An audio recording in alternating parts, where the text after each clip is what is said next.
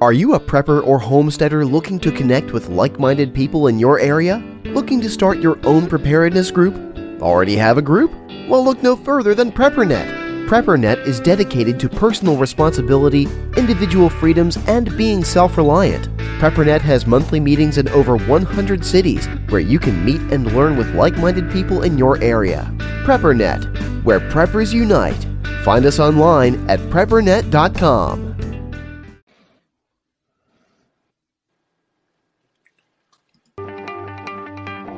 Survive, thrive, stay alive. It's time to get prepared with the Prepping Academy podcast.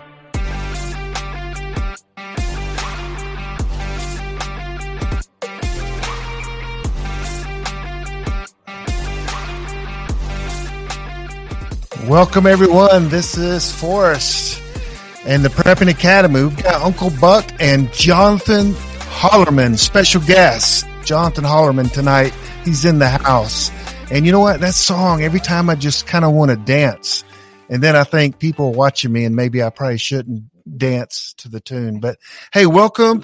What a special night tonight. I've got, Uncle Buck's always, he's my host here, my co-host with the most. Hello. And then we got special guests. We're just going to start off with Jonathan Hollerman. We're not going to put him in the green room, bring him up. We're just going to go. He just has released a book. We're going to be talking about that. And I've read the entire book. I read it in a whole weekend. I had to, and I had to read it on an electronic device too, which that's hard to do. You ever read like that, Buck? No. It's difficult. It's the good news is you could highlight, right? You could do the highlight and then have it read back to you. Yeah. Kind of like an audiobook. Yeah. So Jonathan Hollerman, we thank you so much for coming on. You just released your new book. I looked at the sales from the PrepperNet and it is kicking. I've released it out to everyone. I posted it, sent emails out to everyone. And this, right now I'm counting about 1.6 million copies have been sold. So, no, not that, not that many. Hey, but welcome to the show.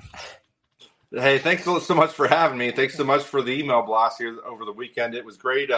Watched the book get up to number one in my secondary genres, and it got up to number 2 in survival preparedness on Amazon. So couldn't quite get that number 1 spot. Was pretty frustrated, but it'll get there eventually. So absolutely it will. I know.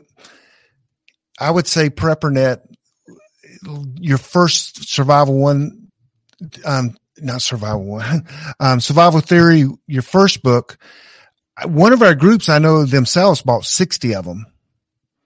And you're familiar with that group because you're working with that group now because they're going through your second book. So we've purchased a lot of books through you. But it's in my top 5 of all time best books in the survival genre, prepping genre. It's top 5, your first one. I really appreciate it. Yeah, it's the first one had that was a number 1 bestseller there for about 2 or 3 months. This one's going to be one. It was a decent chunk of time between releases. I think I had like 4 years here between Survival Theory 1, Survival Theory 2, and Survival Theory 2 is definitely a lot. It's a much heavier read. I believe it's the most important book that I've ever written that people need to read. But it's also the content, which we'll get into here in a bit, is a little bit more heavy. Well, I want to thank you for serving. I want to get that out before we're all 3 of us are veterans, which is pretty awesome. But thank you for serving. And you want to tell us a little bit about your background? Sure. So as a young buck, I was in the United States Air Force. I was a SEER specialist, SEER instructor. SEER stands for Survival, Evasion, Resistance, and Escape.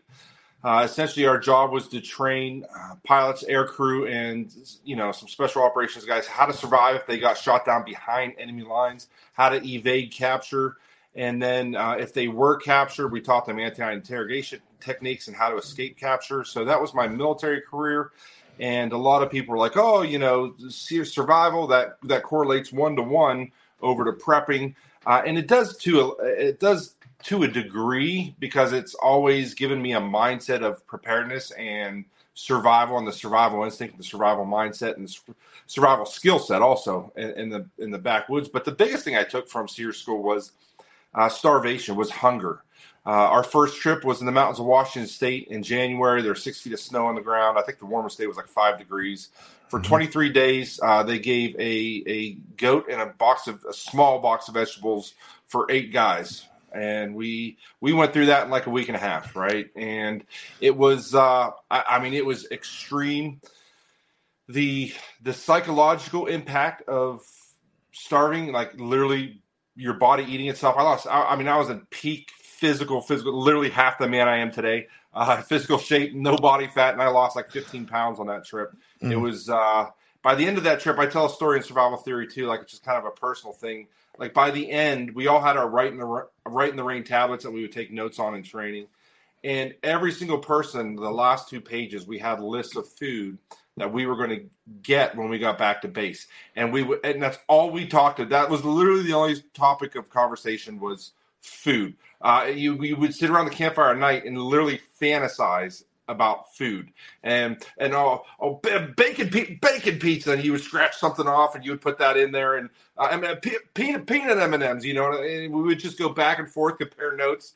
And then, that first night back to base, I remember, getting those 2 large bacon and pepperoni pizzas from Domino's and like a 1 pound bag of M&Ms and 2-liter Coke, and eating till I threw up, and then eating till I threw up multiple times in one night. It was pretty crazy. So that made a big impact, like the starvation side of it.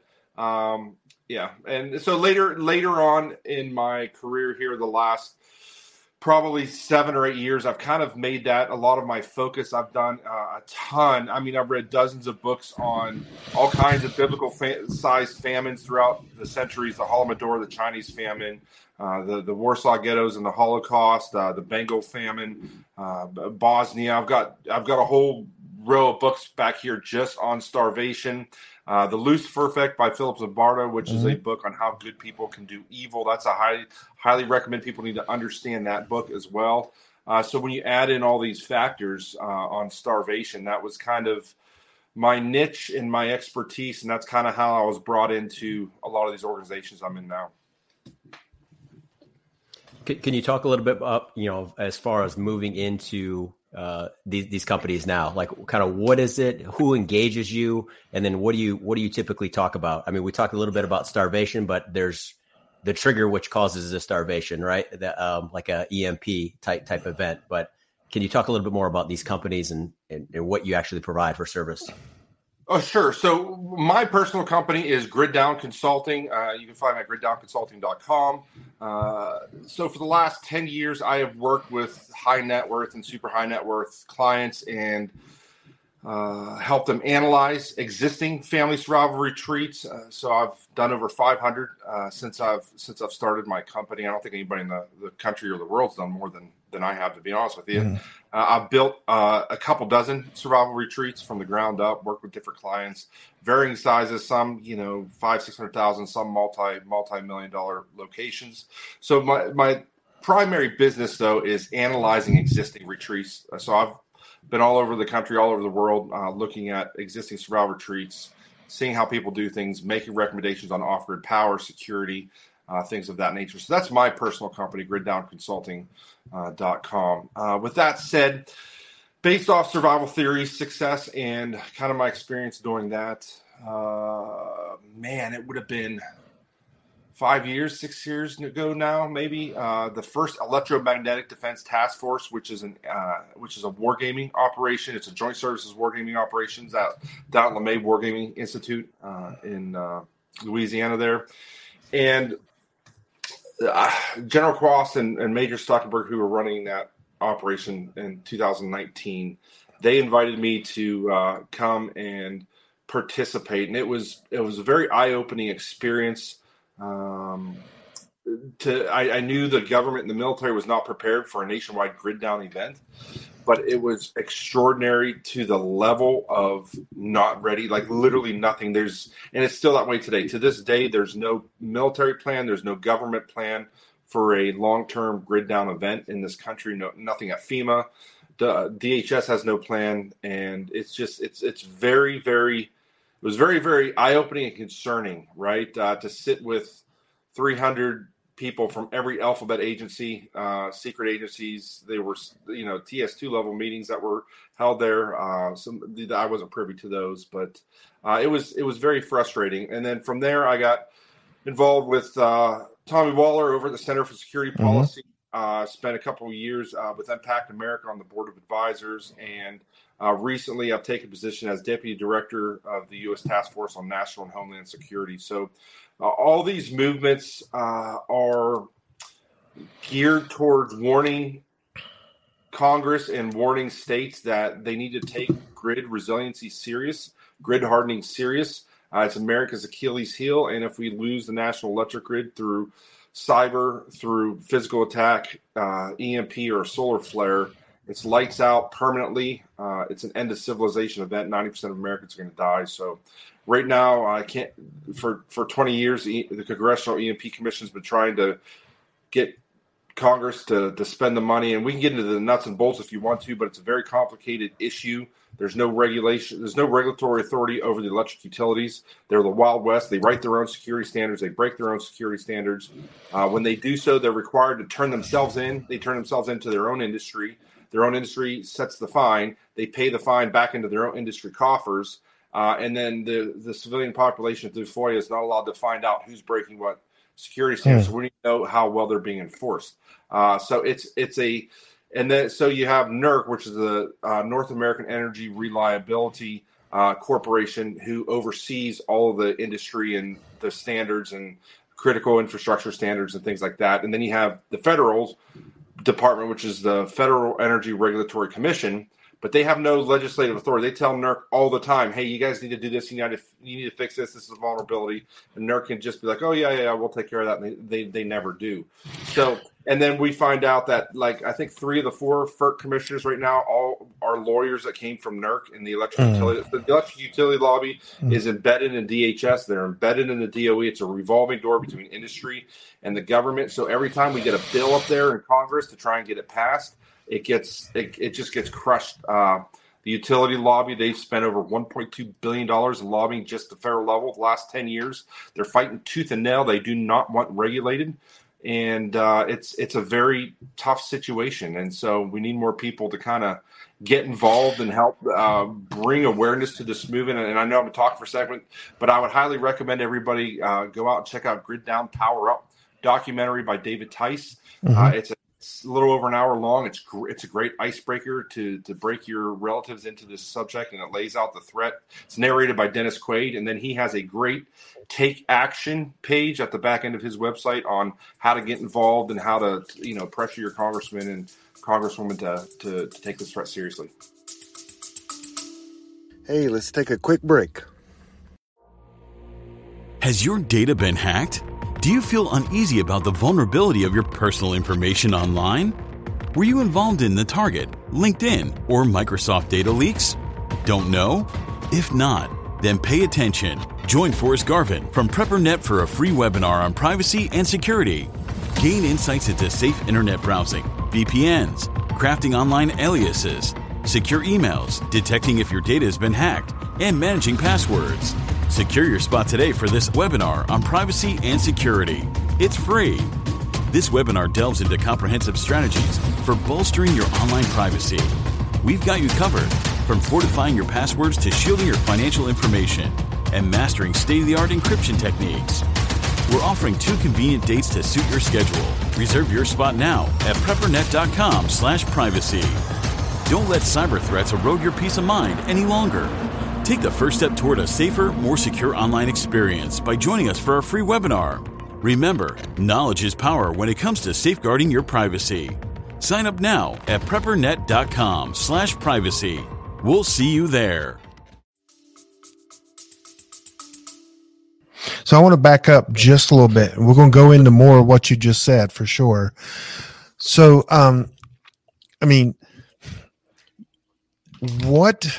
I want to know a little bit more about you before we get into all that, because we're going to go there. We're going to go deep. Matter of fact, I'm going to tell everybody how I gained 5 pounds by reading your book. So you in the military, how did you get the prepper mindset? Was that before military, during military?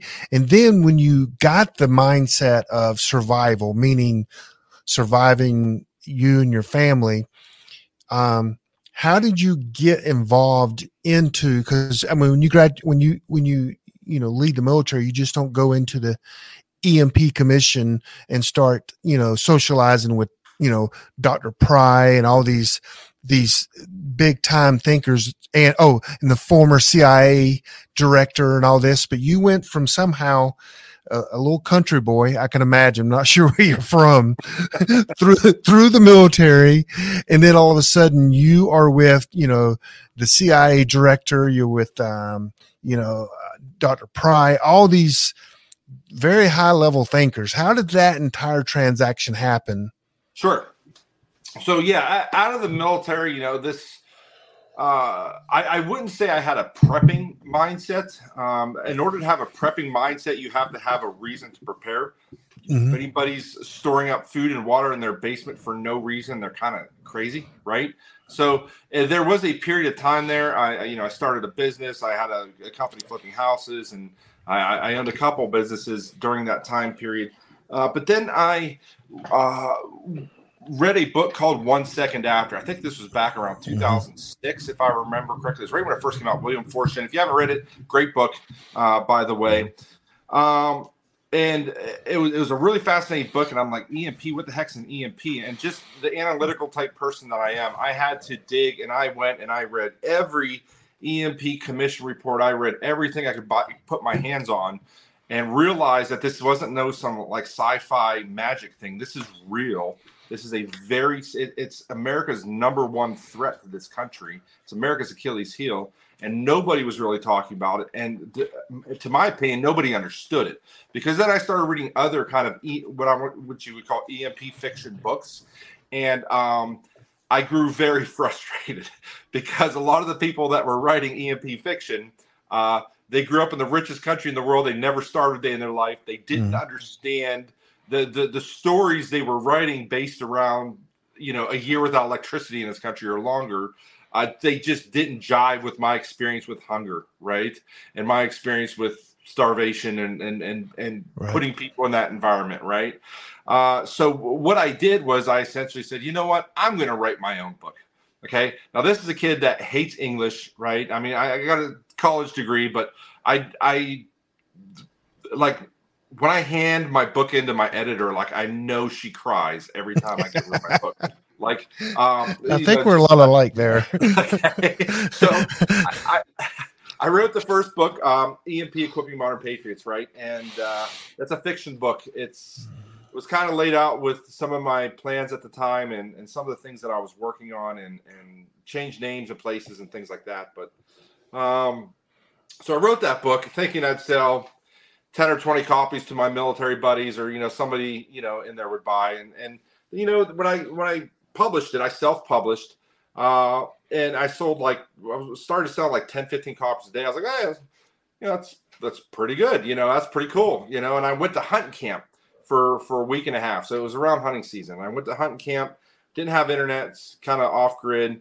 And towards the end there, I think we went to a restaurant or something. I pulled it up and I was selling like 150 copies a day. And then it just kept going up and up and up. And it ended up becoming a bestseller in post-apocalyptic and dystopian and genre and a couple others. So that book really, to be honest with you, put me on the map. And it's not because of my writing prowess. I am no Stephen Shakespeare. Okay. Mm-hmm. I just, it's just a matter of, I think people resonated with the ideas that I was putting in the book. Okay.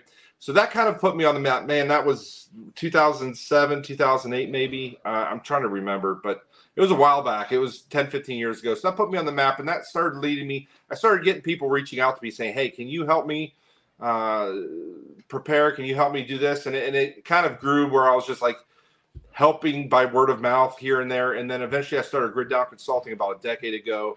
And then it just took off from there. And I've written 3 books in that fiction series now. And then Survival Theory 1, which was 6 or 7 years ago. When that hit, that really boosted my business. And it kind of took it to the level where I was flying all the time. I was going all the time, and all these construction projects going, and I'm only one guy, so it was kind of tough on the family life there for a short time, and I decided to kind of take a step back from that. So now I only work with about 8 or 9 clients at a time. I only really work with clients that have the money to really pay for the things that need to be done, because and that's why I write Survival Theory 1 and 2, to kind of help people that are on a budget or can't afford a multi-million-dollar retreat. The poor people. Kind of give them options, The poor people. That's the ones I work with. Normal people. Yeah, okay, the normal. That's the ones I work with. And thanks for giving me because everything's you mean I got to buy a gun too? So can you go a little bit into an EMP and describe the nature of an EMP? And I think even in the book, it goes by, and I'm probably saying the right words, but like levels, like an E1, an E2, or an E3. What is that? What are those? And then like, what does that do? What are the ramifications of an E1 versus an E2 versus an E3 EMP? Okay. Sure. So E2's similar to your standard lightning. So, I mean, most houses, E2's not going to affect a whole lot because most stuff has lightning protection, or your home has lightning protection. So we're primarily going to focus on E1 and E3. Okay. So when an EMP, which is a nuclear weapon, and I'll discuss a super EMP because that's what most of our enemy nations have today. We've known about the effects of nuclear EMP detonated in the atmosphere since like 1981. And a lot of people really hold the MIL standard 188-125. They wave that around, say I'm protected to this. Well, they don't realize that those standards are 45 years old now, and military has changed and increased those standards based on new information in the 2000s. We know that Russia and China and North Korea all have super EMP weapons, which are actually smaller nuclear weapons, but they're more focused and they're more directed gamma radiation back down to Earth. So it's detonated around 300 kilometers over the center of the country. They can be launched from a shipping container off the Gulf of Mexico, from a submarine. There's multiple ways you can put it. You could put if you were able to sneak a nuclear weapon in through the ports or through the coast somehow, you could put it on a weather balloon that you buy off Amazon, put a turkey timer on it, and detonate it that way. I mean, it's not high tech, so a lot of people think that it's not a serious threat because we'll see North Korea launch it and it'll take 4 minutes to get here and we'll shoot it out of the sky. That's not how it's going to happen. It's going to happen from the Gulf of Mexico, and there's no missile defenses to stop it if somebody decided to do this to our country. So, well, thanks for telling them. So, oh, they know. Okay. I have Dr. Peter Pry has. There's a book down here from the EMP Commission. In 2017, they released, I think, 17 reports. One of them is foreign views on EMP, nuclear EMP attacks, and so it's got all the kind of the war doctrine from different countries. And there, just so you know, this is first strike doctrine for every country. Electromagnetic warfare is the future of warfare. Mm-hmm. Taking out somebody's electric grid and all their communications and all their means of transportation and food delivery and all that. You take that out, you win the fight on minute 1. The second that thing goes off, you've won the war. You don't even have to fight a war at that point.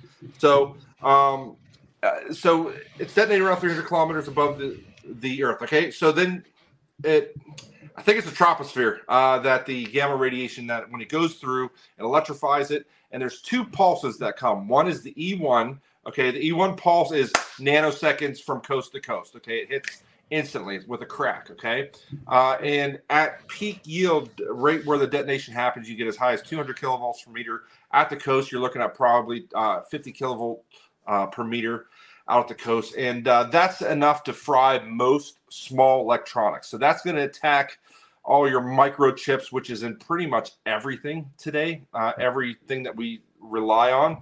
Now, that is a very difficult thing to test for. So a lot of times when people do testing for EMP hardness, they're talking about the E3 pulse, which I'll discuss in a second.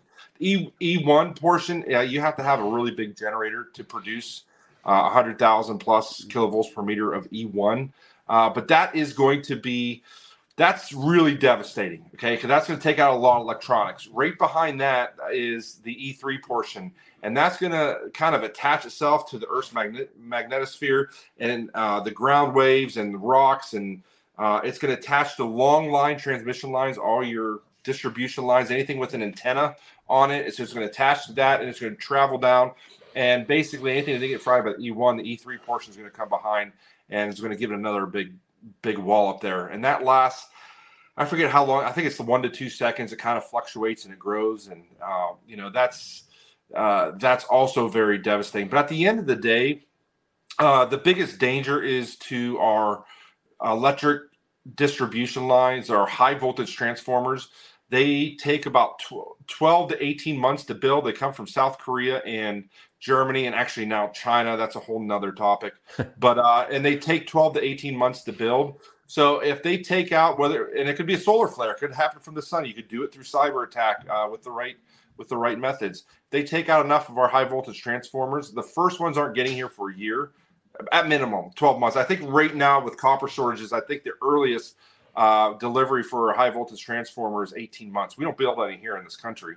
And even if we could build them here, we wouldn't have the electric grid to power the factory anyway. But the point is this country nationwide will go an entire year without electricity.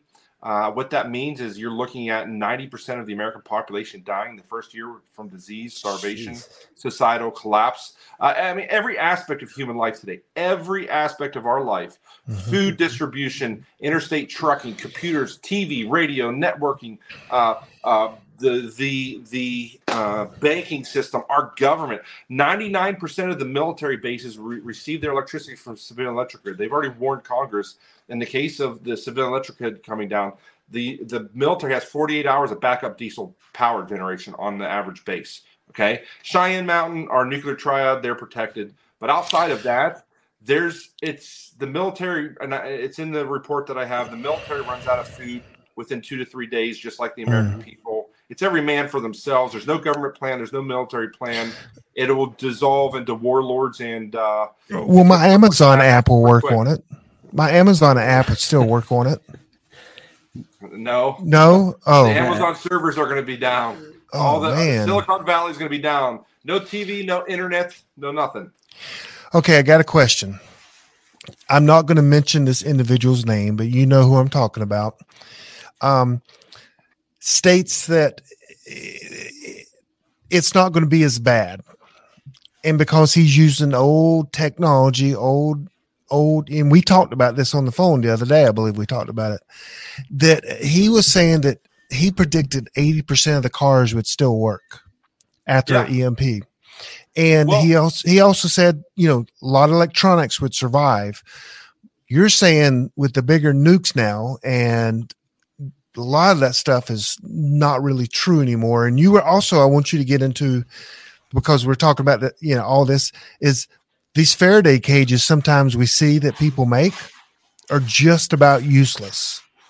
So, right. Okay. I'm setting you up. I mean, that's what we were talking about the other day. Right. We need the truth. That's why we got you. This is a very complicated topic, but I have been to most InfraGard meetings. I've had one-on-one meetings with the engineers from the EMP Commission. I'm not going to name names either, but some of the guys that wrote the original algorithms for the 1981 Mil Standard reports, and they're still doing military standard testing today.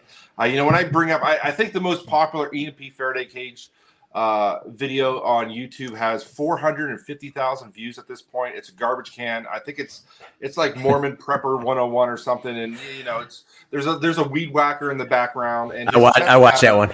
Is putting a battery powered radio down there, putting the lid on because it lost signal. He said that's EMP proof.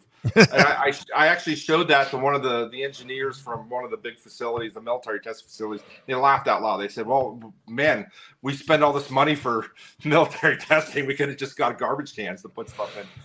So here's the thing. Again, I mentioned briefly 188-125. It is still considered it's unclassified for a reason. Okay, the average Joe, you can go down there, you can download the EMP hardening standards. And so anytime that I see all these people, they're like, we're tested to military standards. Well, that standard is considerably lower. So that standard is 50 kilovolts per meter. Okay. We now know that the Russian Chinese have super EMPs that can produce up to 200 kilovolts per meter. Okay. And the military had to redo the hardening standards. Okay. I think you remember in Bob administration, they spent, I think, $4 billion on Cheyenne Mountain, re-hardening it, and nuclear triad and some of our missile defense systems and stuff like that. So, but that's TS2. That you're like, I don't have access to that. Like, I know it exists, but nobody has access. And that's part of the problem with the electric industry. The utility industry is like, well, they don't have top secret clearances to find out what the military is hardening to now. So they're claiming, oh, we can't do it anyway. But so I guess my point is you have to be very careful what you. I would say I would tell you that 95% of the EMP advice on YouTube is just wrong. Okay. Now, with that said, if you take a garbage can, line it with cardboard, make sure you have a good seal. You seal it up. You put some stuff in there. There's a very valid chance it could protect your stuff. Okay, but there's no guarantee. That's not. So when I have clients that we build, get their bunkers and we put like chest style freezers that are from Holland Shielding or one of these big companies that build 100 plus decibel products for like actual real fair. I mean, they're $10,000 a piece. There's a reason why it's very expensive. If you want to do it yourself, the safest way to the most reliable where you can sleep at night knowing that you're 99.99% protected is 3/16 inch plate steel, double welded, and then die tested to make sure you don't have any penetrations in there. And then have 100 plus decibel gasket, seamless gasket. So you have to get it custom made from like Holland Shielding. You don't just put 4 pieces down. You butt the ends. It's got to be a seamless gasket all the way around. Make sure you have good compression. Are you sure to test that with just an FM radio, dropping it down there, that $10,000 Faraday cage? That's how in they the cardboard test box. It? Yeah, I don't think it's going to get a signal. Of course. So you say that we might need to. How about like trash? Let me okay, real quick. Okay, let me finish one more thing. I realize 99% of your audience can't afford a $10,000 chest freezer to put their fancy electronics in. Okay, so nesting is good. Okay, you can buy the ESD bags, electrostatic bags, the Faraday bags. Okay, they're kind of like Mylar. Get them from a reputable company that has had them tested at a facility before. That'll get you 50 kilovolts per meter, and then you put that inside your garbage bag or garbage can with your cardboard.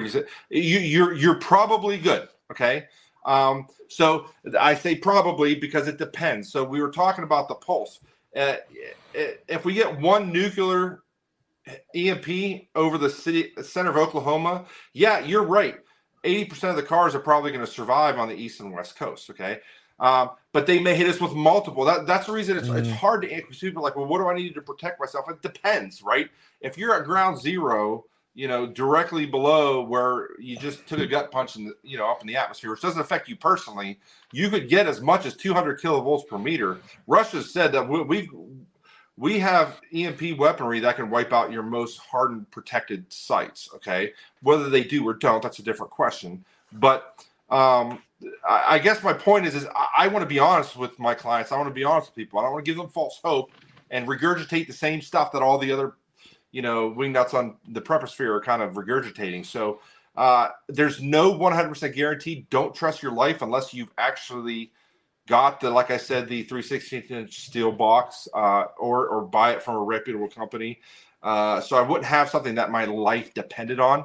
But you mentioned cars earlier. So we don't know. So, I actually had this conversation with Dr. Pry, probably a month before he passed away on my last call. During the EMP Commission testing in 2004, the newest vehicle they tested, I think there was 13 cars, was to 2002. They were also told, because they were on a budget, not to try and break the cars. Okay, so they didn't really wallop them as hard as they could have probably walloped them at the time. We're also talking 20 plus year older cars.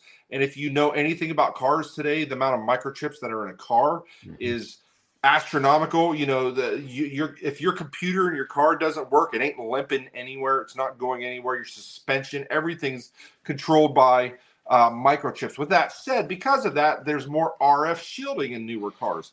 So what hasn't happened is they haven't tested civilian cars. They've tested some tractor trailers here in recent years with decent success, but the civilian cars have not been tested for EMP. So it is literally a guessing game on what percentage, but I would think 30 to 40% of cars dying on the road. Maybe 10% of those would be able to get them restarted. But I think 20 to 30% of cars dying on the road is a realistic number. With that said, most major cities, if you have 20% on the road die on the road where they're at, it's gridlock traffic. It's a complete, it's a parking lot. You're not, in rural areas, not so much of a problem, but but I mean, the other thing is even if you have a working car, none of the gas pumps in this country work. Okay. Interstate trucking isn't functioning. That's going to be down within a day, once the trucks get to their destination, even if they finish their routes. No one's going to be driving across country delivering food or diesel or anything like that. So you basically, if your car does run, you better use it to get out of Dodge. Meaning get out of the cities, right? Get out of the cities. Yeah. You stress that quite a bit in the book, like get out of the cities. Well, first of all, I guess there's no good situation. I don't care how good of a prepper you are, that this is just an awful situation. You mentioned a lot in the book on like mindset, like where your head needs to be in the event this does happen. Pray to God it doesn't, but in the event it does, how important is that mindset and being able to adapt, adjust, overcome to just whatever gets thrown at you? Can you talk a little bit more about that? Yeah, the OODA loop. Yeah, so a kind of a common philosophy, a kind of a common mindset in preparedness is always just start easy. You know what I mean? Get some bottled water, buy a couple cases of MREs in Mountain House, buy some candles, right? Prepare for the next hurricane. Start for something simple and then slowly work your way up to preparing for the next big thing and then the next bigger thing. And you'll never get to EMP. Okay. Preparing for an EMP or a grid down event is extremely difficult. And I'm not stressed. I can't stress it enough. It's going to be extremely difficult when 90% of the population is starving to death, dying, killing each other.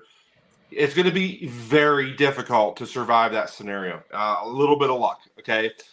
Planning goes a long way. If you have a location tucked away and you can avoid people for a year, that's your best chance of living. But to go back and answer your question, my philosophy is you have to wrap your brain around the worst case scenario. Even if you can't afford to build a retreat, wrap your brain around what life looks like after a nationwide grid down event. Because you could get that from a serious pandemic, not this thing that we just experienced. I'm talking about one of the other ones that came from the same lab that had a 20% or a 40% death rate, not a 0.03% death rate. When your kids start dropping dead, you ain't gonna have to shut the country down. Ain't nobody going to work. Nobody's going in anywhere if you have a 20% chance of dying from this thing, young or old, right? So that could shut down the country, and shut down interstate trucking, and shut down the everything. So I guess my point is if you're mentally prepared, and you come up with a game plan, and you prepare to survive an extended long-term scenario, any of these other things are going to be a breeze. But I see so many people like they hear interview like this. They hear me, talking about the end of days, and they're freaked out, and they go out and they do their own research and like, holy cow, this nut job was actually real, and this is a serious threat. Next thing you know, they run out and they start cashing in their kids' college fund and buying a whole bunch of stuff and they're buying the wrong stuff, and they're listening to people that don't know what they're talking about on YouTube. Because they've got an expensive camera and they're funny and they have a good personality and they make high quality content, and YouTube pushes them up their algorithm. But I mean, I've literally had conversations like I want to be careful. I don't want to dime this guy out, but he had the top website for preparedness. We'll call it bug out bag gear and stuff like that. The number one website for that was going back and forth. He wanted to do some joint like advertising, and I saw some of the stuff he was recommending. One of them was a Becker was a BK2 K-bar knife, that's a fantastic knife. I actually own that knife. But I mean, it's a pig sticker. It's 18 ounces. It's a 1/4 inch thick. Mm-hmm. And he was like stabbing oil drums and oil barrels and saying this is the best, prepper knife ever. And I was just kind of like, I understand where you're coming from, but I could literally for 18 ounces, I could carry a Cold Steel SRK and a Silky saw and get a lot more done with 18 ounces than that big pig sticker you got. But anyways, so I asked him, I said, have you, and he was like trying to chop down saplings with a knife. I'm like, you're using the wrong tool for the job there, dude. So like he was batoning or whatever he wanted to call it. I don't know. But so I asked him, I was like, what's your background? And he was like, literally, I've never been camping.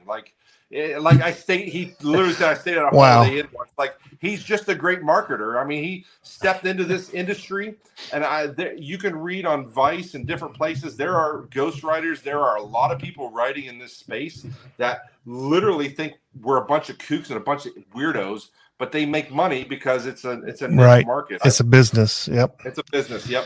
So I remember almost 2 years ago, you were a keynote speaker up in the mountains of North Carolina, and we went out to eat. And in the parking lot, we stood for hours. I mean, hours afterwards. I don't know what time. It was 4 o'clock. It was very late. We closed the restaurant, the bar down first. Yeah, that was earlier.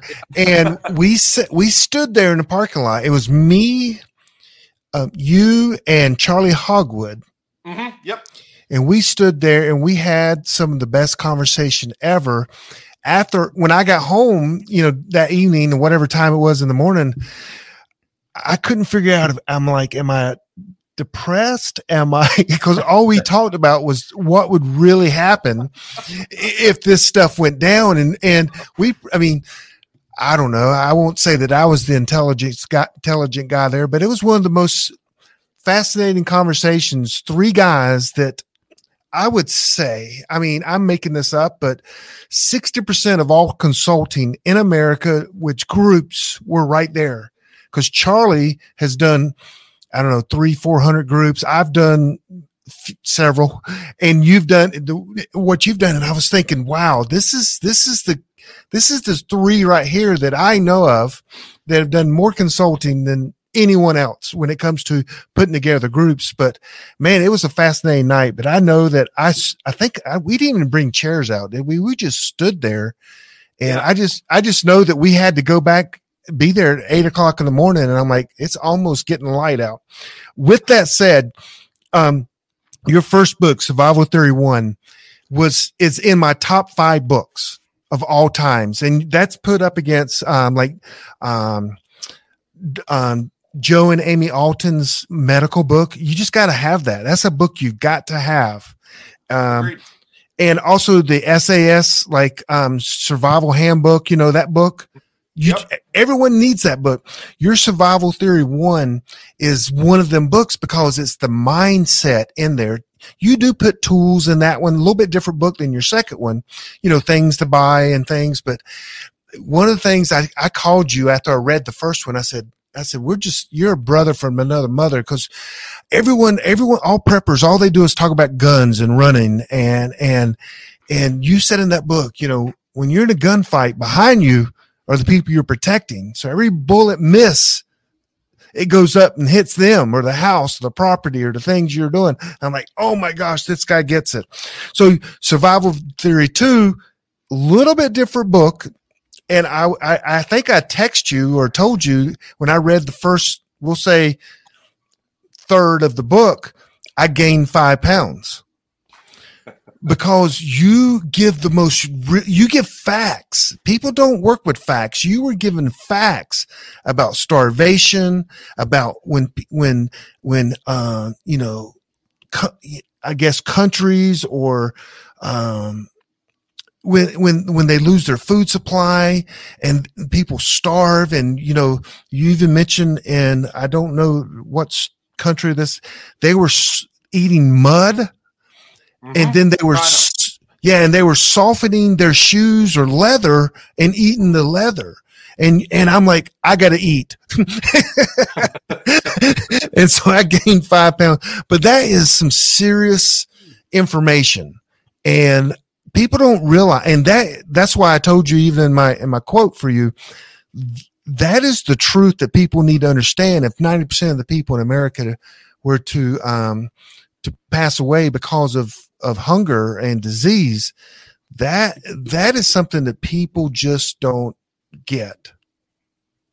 So it's that is the God's honest truth is I am not popular. I am not the guy, the upbeat guy that everybody, when I get done giving a presentation, people want to go take a hard drink or something, I'm not a ray of sunshine. I'm a one-trick pony because this is kind of my wheelhouse, and I'm trying, and you've been alongside with me trying to scream this from the rooftops, is that 99.99% of Americans do not realize the gravity of a nationwide grid down a threat. The likelihood, I'm surprised it hasn't happened already. And I was in Texas last week with Senator Bob Hall trying to get legislation through in Texas. And I'm telling you, I'm fighting the fight. I'm working with these guys. I don't know that it's going to happen. So, so 99% of people don't realize that you could have a grid down event for more than a year, like no water, no nothing, no food, no anything, right? They don't even realize that's a possibility. They just assume a government somewhere, some man's fixing it somewhere, someone's doing something, okay? And of the people, so my point being, of the people, the 1% of the population in the prepping community that understand that this is a serious threat, it's a realistic threat, it's a common threat that could happen, and they need to take it seriously. They don't understand the ramifications because of EMP prepper fiction. Some of the most popular authors out there, I'm not going to name names, Hollywood, and I think most of the EMP prepper fiction guys get their storylines from The Walking Dead and the latest Hollywood blockbuster on prepping, where there's always a military box truck coming down the road, passing out MREs or something. Okay, it's never going to happen, right?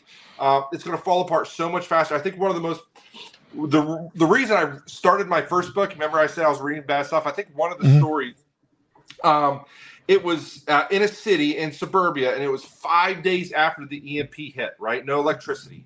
5 days later, him and his next door neighbor, they had this neighborhood group, but nobody had any food except this guy. So they went down to the grocery store, and the manager had a desk and a cash register outside, and there was a police officer standing next to him, and they were letting 2 people in at a time to only buy $50 worth of stuff. And I'm sitting there thinking, I'm like, this just doesn't make any sense to me. A manager has 5 days in, there's got to be rioting and looting at that point, right? Yep. That manager, there's no such thing as money anymore, right? That manager has no vested interest in that store. She's a 9-to-5 employee. She probably doesn't have health insurance. You know what I mean? The police officers, they have no way to drive their cars. Their radios don't work. Their prisons don't work. Even if they could arrest somebody, they have to walk them back to the precinct. Okay, and then there's no judge to call to get them out of it. It's just the police are going to throw up their hands after day 1 or day 2 and go home when things fall apart. No one's going to be standing outside. That grocery store's looted days before that, right? The manager and the police officer would be 2 of the people looting the grocery store the day before.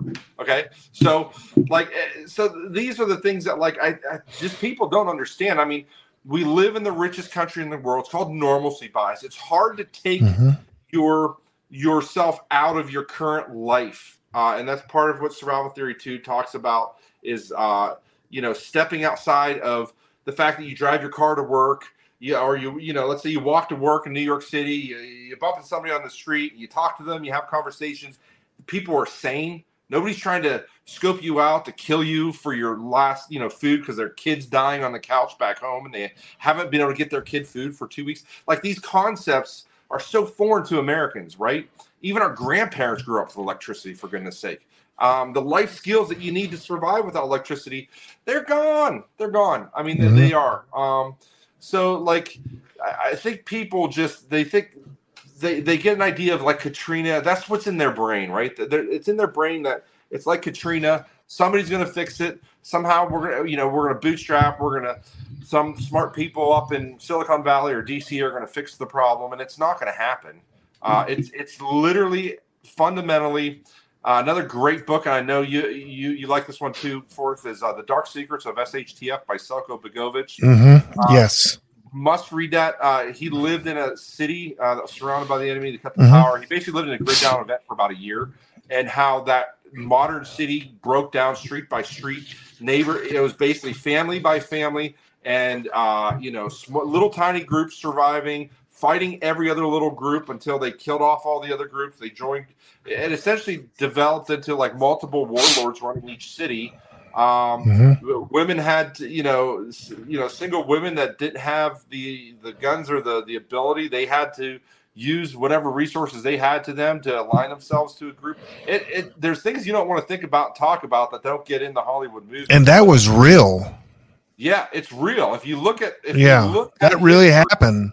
Yeah, he's got some stories in there about stuff like that, and it's tough to read, and it's not something that you want to read to your kids to put them to bed. But, it's it's stuff that people need to read because it's historical, like it's fact. Right. So I guess the last point I'll make is like all those stories. So at the end of I present the evidence, I present the scientific data, I present Minnesota starvation experiment, I go through Philip Zimbardo's studies, milligrams. I go through like these different, the effects of starvation physiologically on the body and psychologically on the body.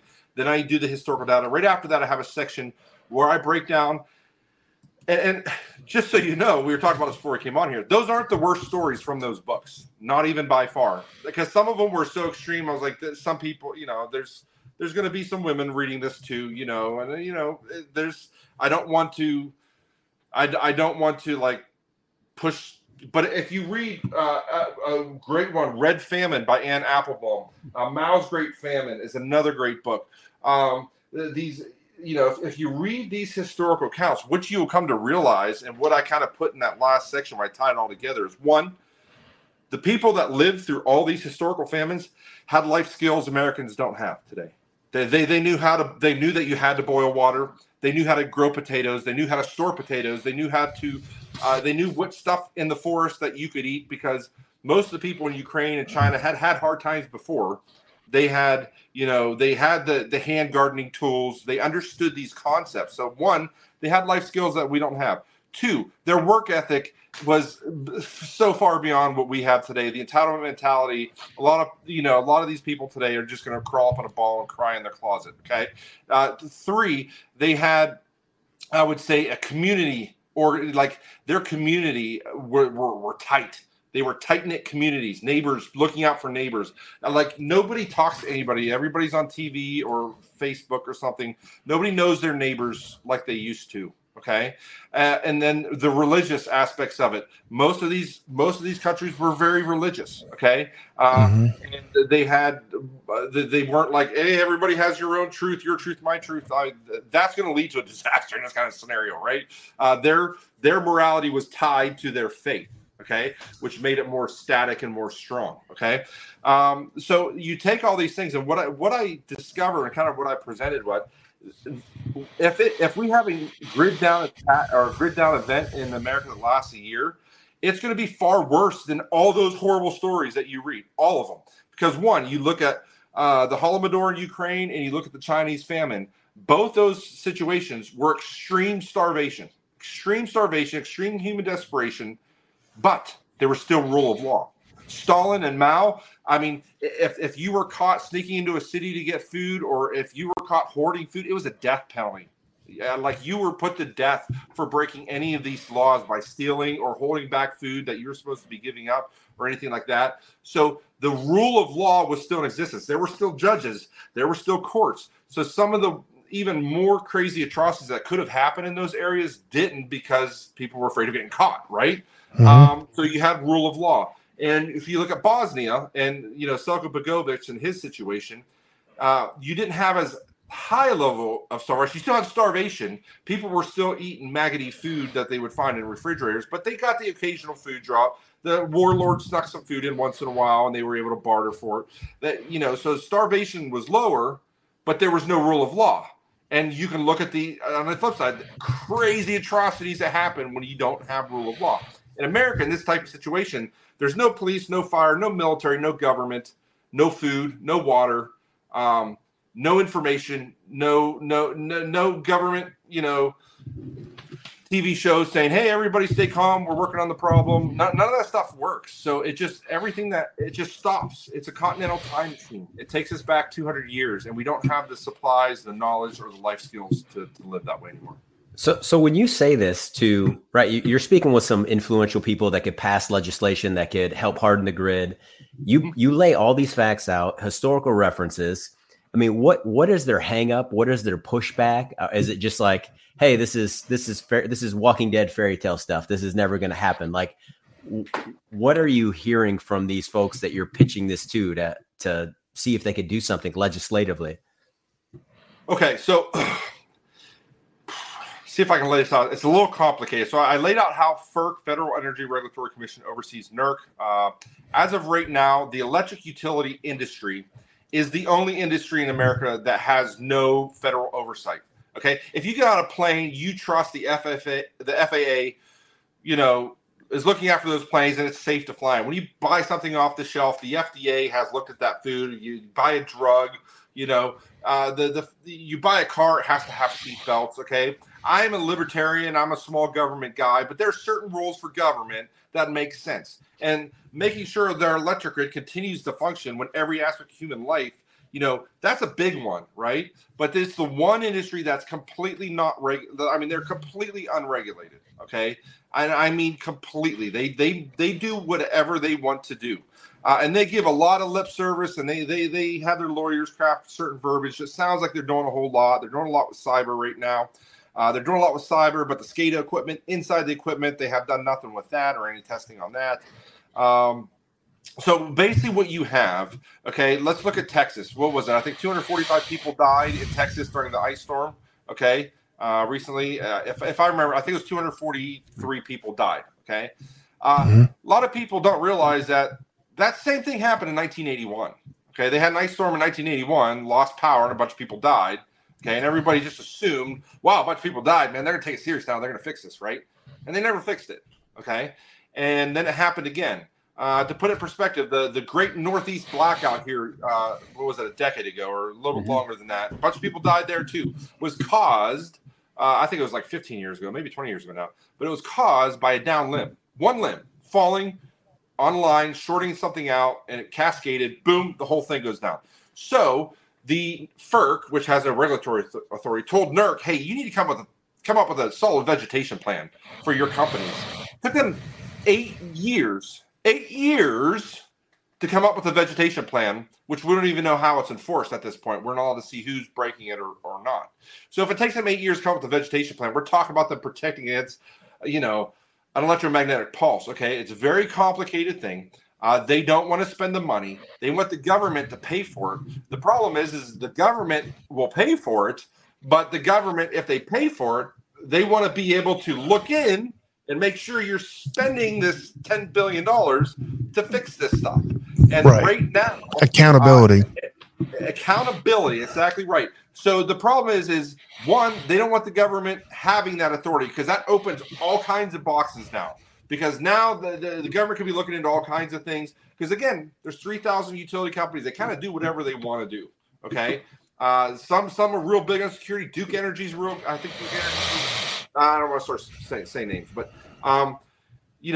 but some of them have terrible standards. They don't do anything. They're messing everything up. But we're not allowed to low because it's national security stuff, right? And so what happens in Texas, and the big thing is if that legislation got passed, all of a sudden, for that to have happened, something had to have been broken or not done. Now you open the door to lawsuits. Okay, right now there's 240 people.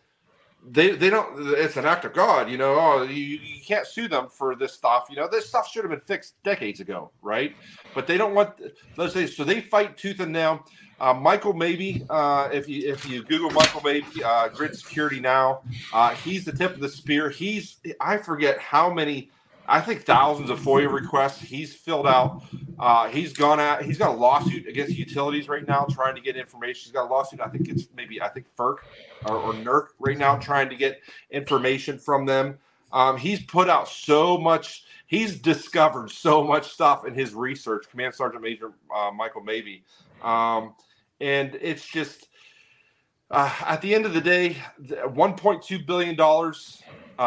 They spend more lobbying money at the federal government than any other industry outside pharmaceuticals. They spend more money in DC than big oil. Okay, they don't want regulated. They're a huge industry. They're big money behind them. So little guys like us, every time that the SHIELD Act, the GRID Act, there's been multiple things that have come and they've gotten close in different states and at the federal government, and a big couple dozen $4,000 suits come walking into the room and they crush these bills every time. They never make it out of committee. I would challenge our listeners to. I know this report is an old report, but it was called the EMP Commission. What's the actual document that they produced? Congressional EMP Commission report to Congress, 2004, 2008. The big ones, the updated ones, are in 2017.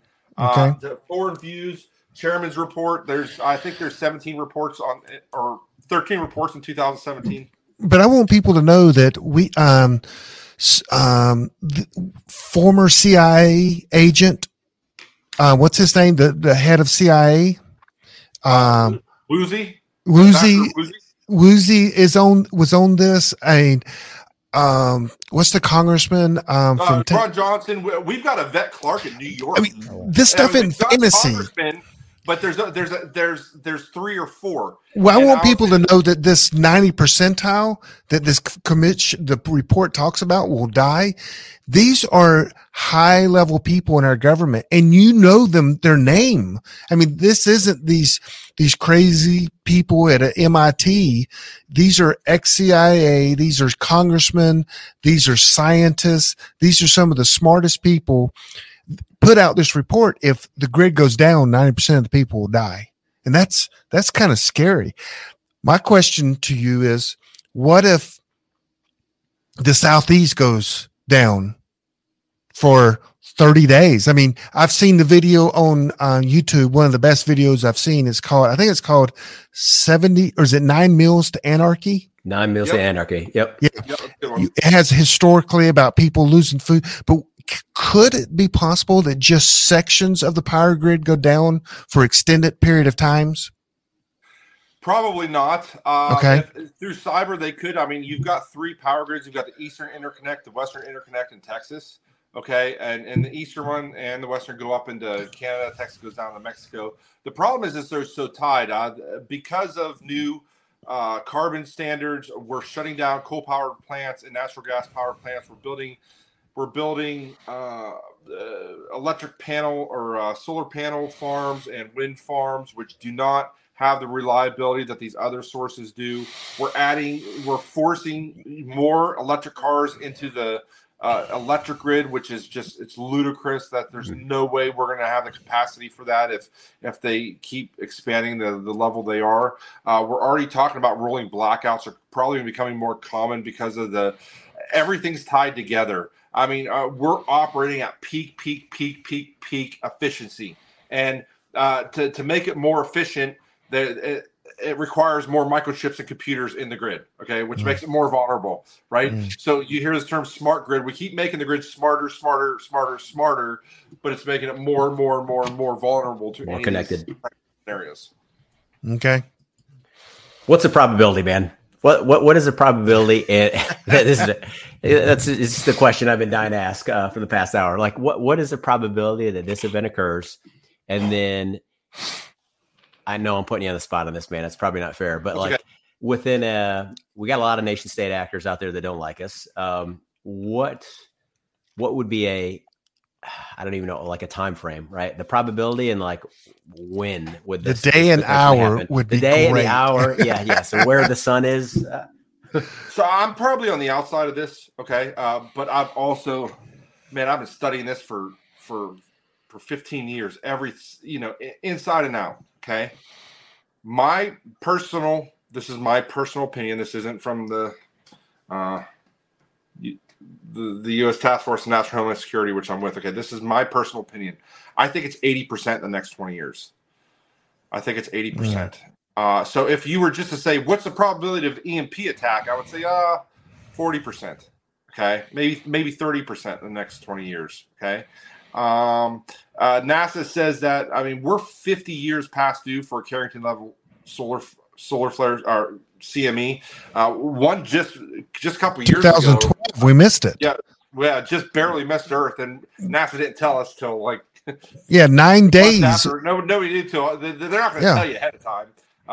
They're not going to tell you, hey, the world's ending in a day and a half. They're going to let it happen. See if it happens. So wait, hang on real quick. I want people to understand. I think it was in 2012. This CME, which is we'll call it a solar storm, left the sun, and as we're rotating, we literally miss the huge storm.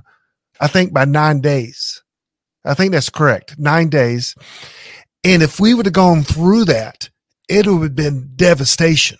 To almost whole northern hemisphere would have been without power. Northern hemisphere, all the way around the globe. And people, look that up on NASA. Don't take what we say. As just look it up.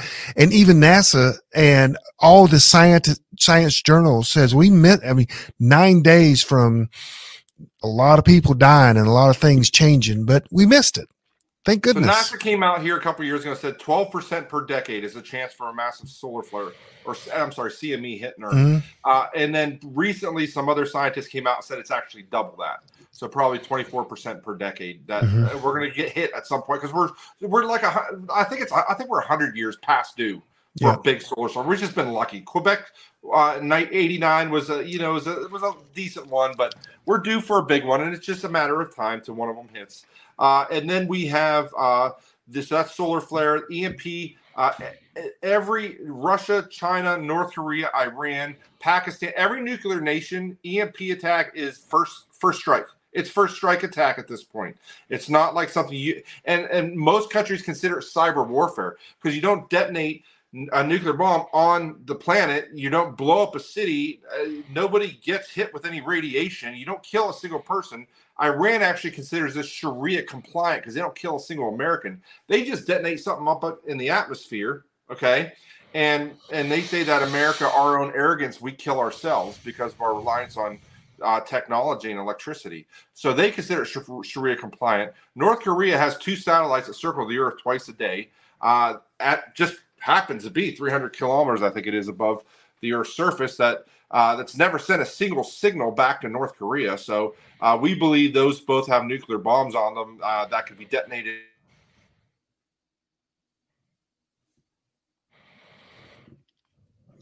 Did we lose them? I hope not. I think we may have. This stuff's scary, though, isn't it? It's terrifying. Yeah. You still there? Yeah, we're here. Yeah. Yes, North Korea is trying to get you to stop talking about it. I'm back. Okay, here we go. I'm back. Okay, yeah. You guys lost me. North Korea, all about North Korea, and then it all went. Yeah, okay. So they heard it's stopping you. Yeah, they're on to you. So then you have the physical attacks. We've seen that in North Carolina. Yeah, we've seen that on the West Coast. We've seen that increasing lately. I could get in depth on that. North Korea, Metcalf substation. We have no idea who did either one of those attacks. They're still out at large, and and then the last one is cyber. So I think cyber's a big, huge realm. Joe Weiss, applied science, he's done a lot of work with this. He comes from inside the industry. He talks all the time how the high voltage transformers are very, very vulnerable from the inside out. We have artificial intelligence, Chat GPT. I'm sure you guys have been following that, the craziness, how fast that's developing. We've got quantum computers, which are coming around the corner. They're coming faster than anybody's really telling you. That's going to be coming in the next 2 or 3 years. So we have this war in Ukraine. We've got China who's going to be taking Taiwan here in the next year or two. It's not like we can kick them out of SWIFT. Yep. That ain't going to work. So we've got there's world war implications. And if you get a chance, General Stephen Quast, just absolute patriot, has a Hillsdale speech where he talks about the future of warfare is in the electromagnetic spectrum. America's still fighting the last war. We're still trying to build the fastest airplane, the biggest aircraft carrier, the strongest tank. When these other countries, I mean, let's just look at Ukraine. You have a big military powerhouse of Russia, and they're being defeated with drones and advanced technology that they're getting supplied. 2 years before that, I think it was Azerbaijan and maybe Uzbekistan, two little tiny countries fought a war like 2 or 3 years ago. It's fascinating to check because the one country had Russia's backing. They had jets, tanks, all kinds of artillery. This other little country was super poor. They had a fraction of the military forces. They went to Turkey, bought a bunch of drones from Turkey, and in 2 days they defeated this other country that was way bigger than them, way more military, and just 2 days, crushed them with advanced technology. So that's the future of warfare: cyber attacks, taking down countries' infrastructures, EMP attacks.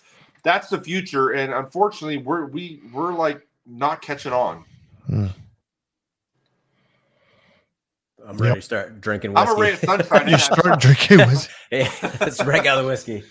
So this book, great book, by the way, and thank you. You asked me to write a quote for it, and I mean, it was hard to word the quote because it was so serious. The book is a lot of truth, and I mean, it's a great book. I know PrepperNet. We've one of our groups have already bought a bunch of copies from you, or they're trying to, 50 copies, I believe. But this will be a book that will be talked about for the ages because it's the truth about what every prepper thinks about in their mind, and they need to know, and they want to know the truth. It's just we got to get people to tell them the truth, and you started the campaign. Yep. You're plowing ahead. So, anything else you want to ask, Uncle Buck? No, this is great. Yeah. For those of you that are listening, it's called Survival Theory 2. Take a look at it. It's on Amazon. Buy it, read it. Be forewarned, the first 1/3 is pretty intense, but there's a lot of good nuggets there towards the second third of what to do and how best to prepare, and thinking with the worst case possible scenario, so you're prepared for anything that comes below that. Yeah. Mm-hmm. The one thing I would recommend is don't dismiss it out of pocket. Okay, so if you read Survival Theory 2, I think you're going to be hard pressed to fight against the logic and the fact and the historical data that I put in there. Okay, but it's a common thing. There's a whole industry of what's called kind of urban prepping. Now, if you're talking about a little 2-week scenario or something like that, absolutely, that's great. But if you're talking about extended long-term grid down event, extended, societal collapse, pandemic level event, and you have to take the advice that I'm putting in this book seriously.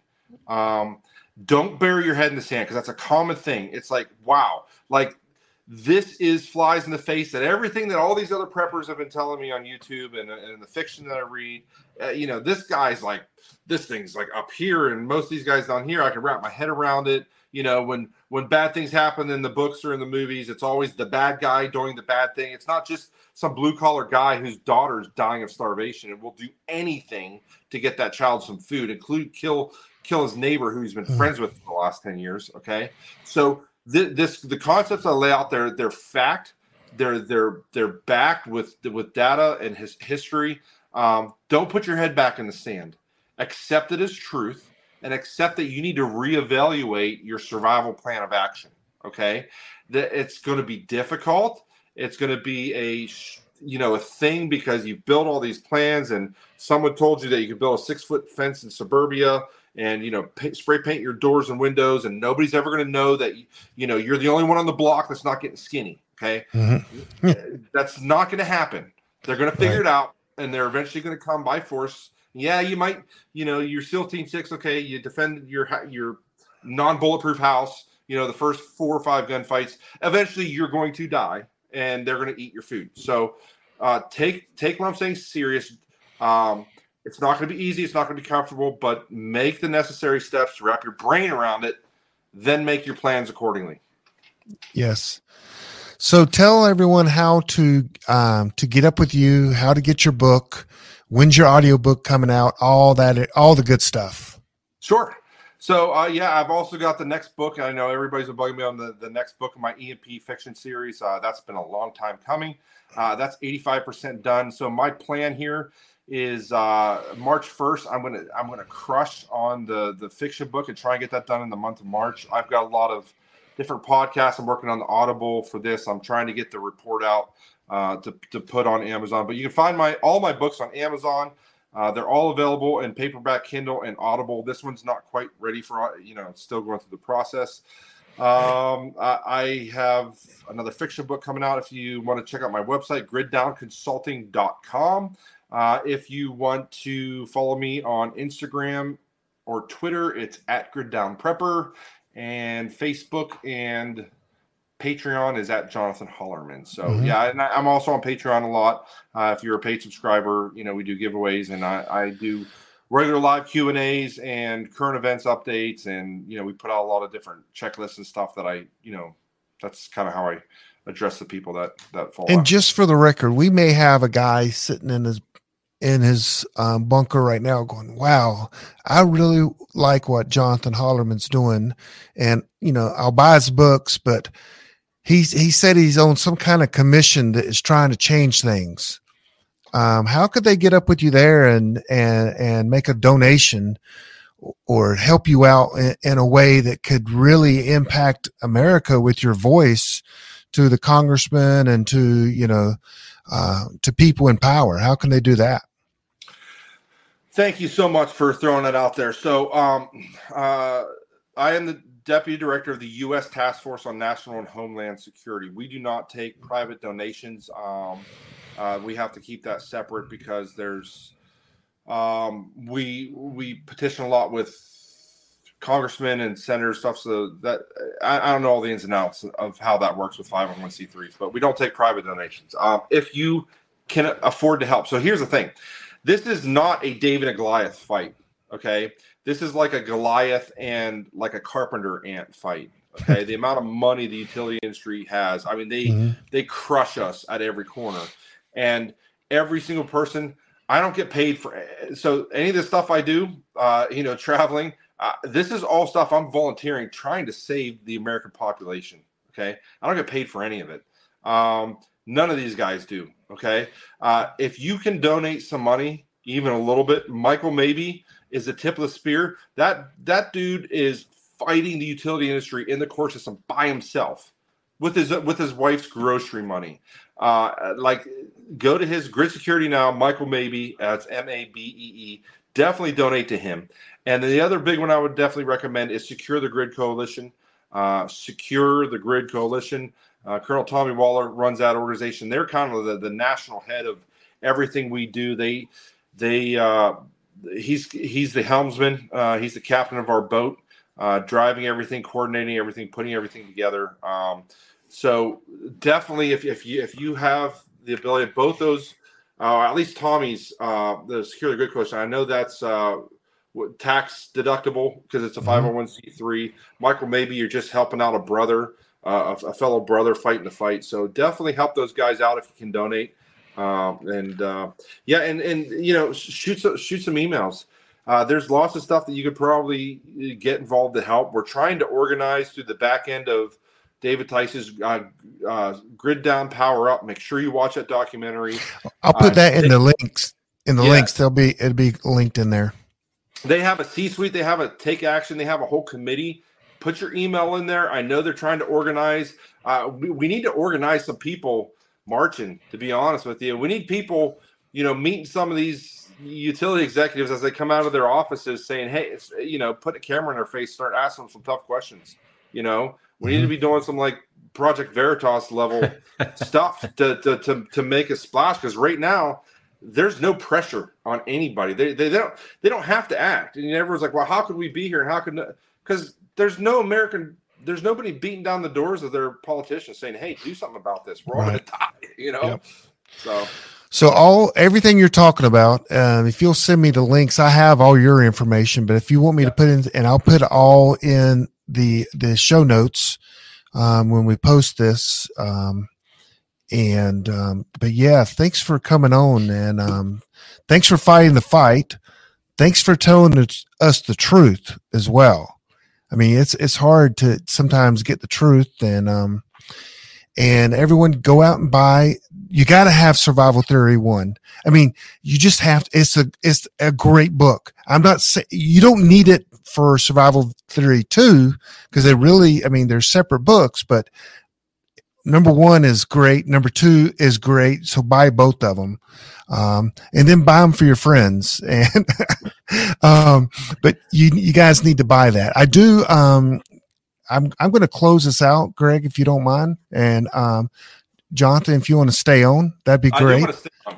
Yeah. I'm the most important thing we haven't talked about is this is all scary stuff. This is things that can really, and people ask me all the time, like, how do you I live a happy life. I'm smiling right now. I'm going to go downstairs, got my wife and kids, and we're going to play some games before we tuck them into bed. I live a very happy, fulfilled life. I am not stressing this one bit. I don't have all my plans where I need them to be, but at the end of the day, we have a sovereign God, and we have, put your faith and trust in Jesus Christ. And, Amen. When this horrible thing happens, he will sustain you through the storm. Our eyes are too earthbound. We were talking about this the other day too. I tell people all the time, like everyone's like, oh, I'm going to lose my house. I was like, who cares? If you've got faith in Jesus Christ, this time you have on earth is like this much, and Agreed. Eternity goes on forever. Our eyes should be focused on what we're doing for the kingdom, and and how we're living our life and our sanctification process. And the crazy stuff that happens down here on earth that seems so important to us now, none of this stuff matters in the scheme of eternity. So yeah, that's don't prep in fear. It's easy. A lot of preparedness people on the internet, they use fear to get people to prep. That's why I said go through the process, wrap your brain around this whole situation, pray about it, and make wise decisions. Don't just run out there and start throwing money at stuff. Yes. Amen to that. So Bible verse came to my mind. It's John 14:1. It says, let not your hearts be troubled. Believe in God. Believe also in me. And see, that was Jesus telling everyone, hey, don't be troubled. God is still in control. Believe in me, and then you'll be fine. And so when we say, one thing I told, I think it was, I had, Engineer 775 on. Dave Hunt. What'd you say? Dave Hunt. Yeah, Scott Hunt. Scott Hunt. Yeah, Scott. And we were talking about preparedness and everything, and it was a Christmas show. And I said, you know what? The funny thing is, we could have all things prepared on Earth and go through a nuclear bomb and survive. But you prolong your earthly life is all you do. You got to have treasures in heaven and trust in Jesus. That's how you truly get saved from a nuclear bomb and other things. So I'm going to close this out. Hey, Dave Forrest, we've also talked, though, but we're also called to provide and protect for our families, too. Absolutely. You can look at Noah. You can go through all through the Old and New Testament. We're called to be good stewards of the time and the finances and the resources that God gives us. I think, especially as fathers out there, you have a responsibility. If you know this is a real threat, if you know this is a real risk. I know you've got car insurance. I know you've got house insurance and probably fire insurance, and flood insurance, and dental insurance, and you have all these insurances for a rainy day. There's, treat this the same way, and don't be that guy 3 weeks in, 4 weeks in with your wife and kids starving to death, or your husband and kids. I want to be gender, free here. Like don't be that person saying, man, I should have listened. I didn't take this serious. They're going to be looking to you for leadership, and you got to make wise decisions. I'm sorry. I'll let you go ahead and move forward. In fact, I mean, great. We usually close in prayer. Would you mind close us in prayer? I don't. Okay. All right. Let's pray, guys. Hey, dear Heavenly Father, Lord, thank you so much for this great group of guys. It's been such a blessing to know them for the years. Lord, we pray for our president. We pray for our country. It looks so dark. It looks so bleak. But in perspective, Lord, there have been many times in Christian history where, Christians have been used as human torches in Nero's garden. We are not there yet. We may get there yet. We just ask that you give us the strength to do what needs to be done. In the natural, trust you for the supernatural and the things that we cannot control. You are a sovereign God, Lord. We praise you and we thank you so much for the ability to live in such an amazing country, just an incredible country where we don't go hungry, where we don't, go through the suffering that most of the third world does. We don't take that for granted. We are overwhelmingly blessed in our lives today. Lord, help us to take these threats and the things that we talked about serious, to not stick our head in the sand and ignore the threats, but also not to live in fear, Lord. We thank you so much for sending your son to die on the cross for our sins. And I just want to give you all the praise and all the glory. And we thank you so much for being such a great and wonderful God. In Jesus' name we pray. Amen. Amen. Hey, thanks for coming on with us to the Prepping Academy podcast. Preppers Unite at www.preppingacademy.com.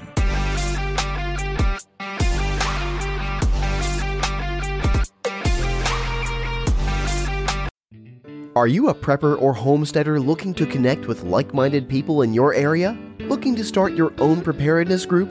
Already have a group? Well, look no further than PrepperNet. PrepperNet is dedicated to personal responsibility, individual freedoms, and being self-reliant. PrepperNet has monthly meetings in over 100 cities where you can meet and learn with like-minded people in your area. PrepperNet, where preppers unite. Find us online at preppernet.com.